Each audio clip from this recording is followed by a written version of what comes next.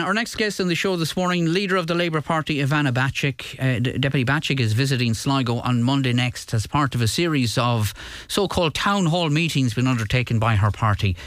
Ivana Bacik, good morning to you.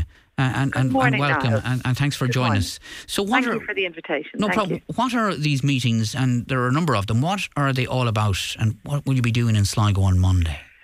Well, I'm very much looking forward to being in Sligo on Monday, I should say, Niall. But first of all, I suppose just to note that today marks the first anniversary, 1 year on from Russia's brutal invasion of Ukraine. And I know your listeners and all around the country and indeed all around the world will be thinking about all of those people who were killed, who've been bereaved, who've been displaced and affected so badly by Russia's aggression. And I know we'd all want to send thoughts and sympathies to all those affected. And indeed, today we'll stand in solidarity with Ukraine. I'll be proud to speak at the Ukrainian ambassador's rally outside the GPO this afternoon in Dublin, and I know there'll be events all around the country, and I'm sure in Sligo too, to mark that awful 1 year anniversary. So just to say that first. So Niall, thank you again for inviting me on. And yes, we will be doing a town hall meeting in Sligo town on Monday evening next. It'll be a public meeting at 8 o'clock at the Clayton Hotel with our local area rep, Nessa Cosgrove, who's our rep in Sligo, of course. I've known Nessa a long time. And then Bernie Linan, who's our rep in Leitrim.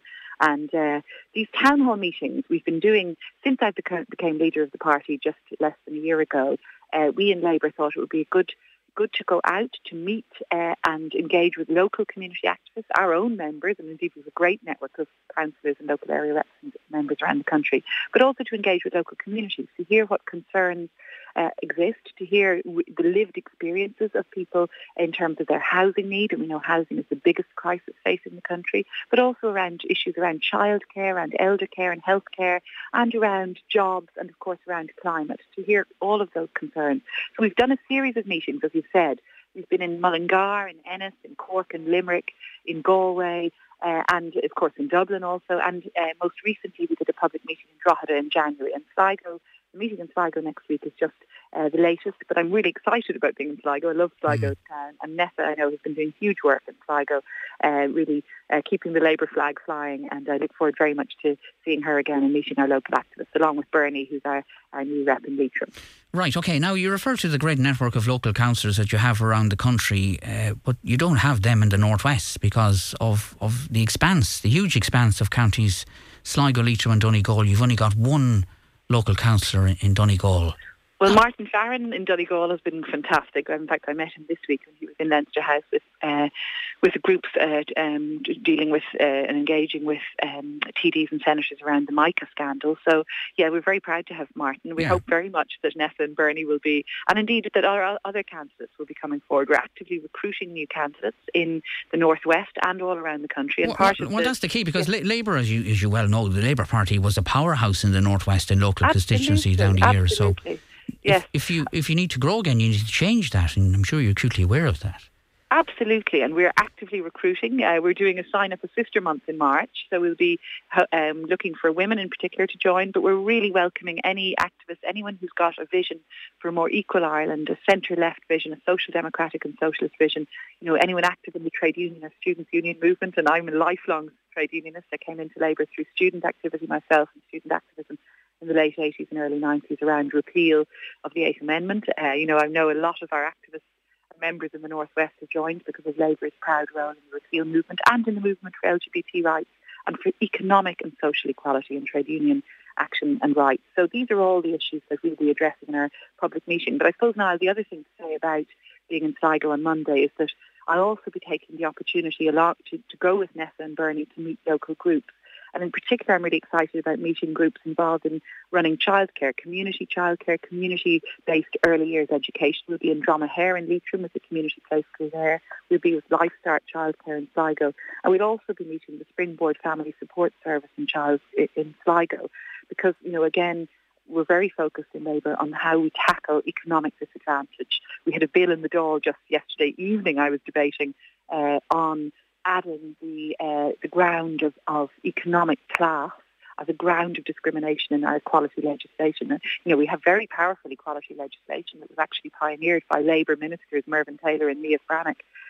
But we do need to add a new ground of discrimination, I believe, and that is socioeconomic class. In other words, economic disadvantage should be ground. All of us know of individuals, I meet them in my own constituency in Dublin all the time, people who are discriminated against because of their accent, because of their postal address, where they live is perceived to be a place of disadvantage, and, they're less likely to get job interviews, they're less likely to get opportunities because of that. So we need to tackle that level of disadvantage. So I'm excited about meeting the workers in the Sligo Springboard Family Support Service, because that's an important part of our programme as well in Labour, is addressing disadvantage in all its forms. And I should say now the other set of meetings we'll be having is with the Sligo Hospital and with trade unions representatives there, and indeed with staff at all levels there. So, I'm conscious healthcare is a huge issue, and access to healthcare around the country, and in Sligo particularly. So, and as I say, in Limerick, when we were in Limerick, we met with staff at UHL, because of course University Hospital Limerick has had very serious issues too. So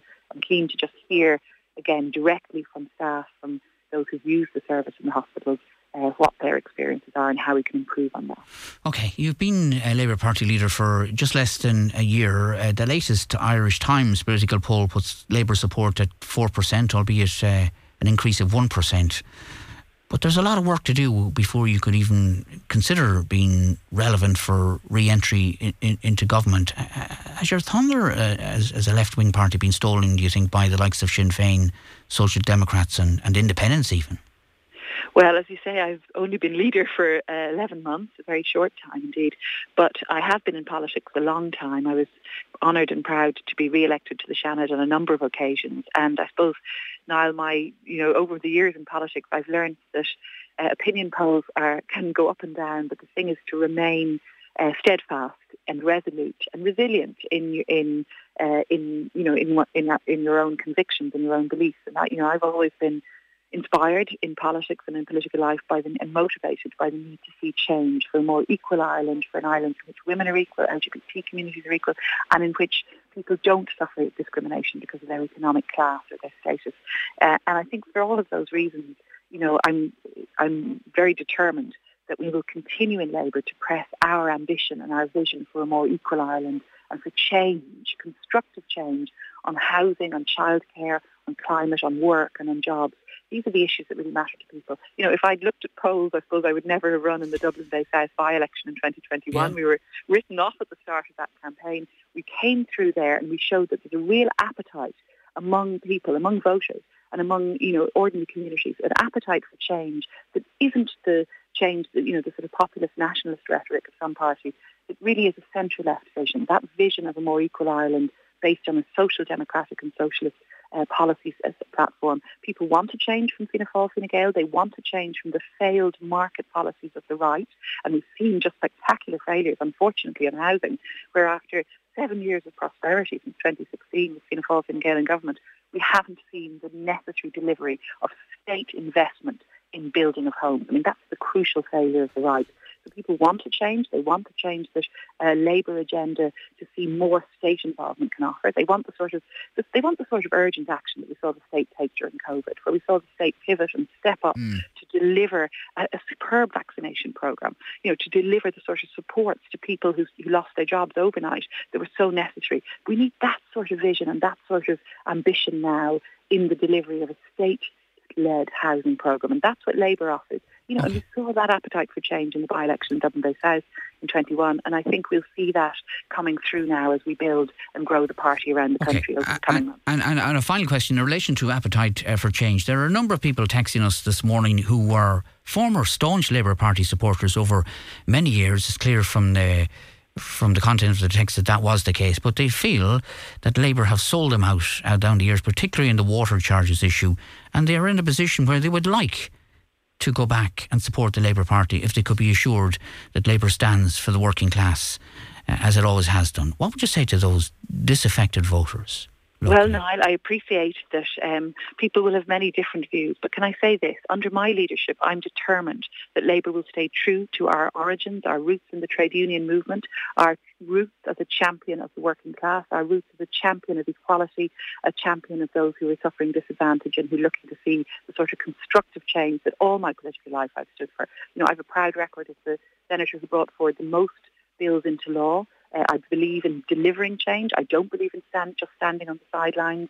And something that Labour has always sought to do is to deliver change. And that's why Labour has gone in and participated in government. And yes, mistakes have been made, but I'm going to be very clear. We will not go into government unless we are sure that we can deliver the sort of change that the people we represent deserve and need so badly on so many issues. We want to see an Ireland that works for all. Currently, there's a real sense that there's a level of prosperity, and it's not delivering for far too many communities. People who are out of housing security, who can't get homes for themselves or their families. And I hear from people, as I say, every day of the week who are fearful about being evicted, fearful about losing their homes. People who cannot access childcare, who cannot access the sort of equal early years start we want to see for our children. These are the people, these are the communities that we in Labour are representing, and under my leadership we will ensure that we will continue to represent them and that we will seek to deliver change.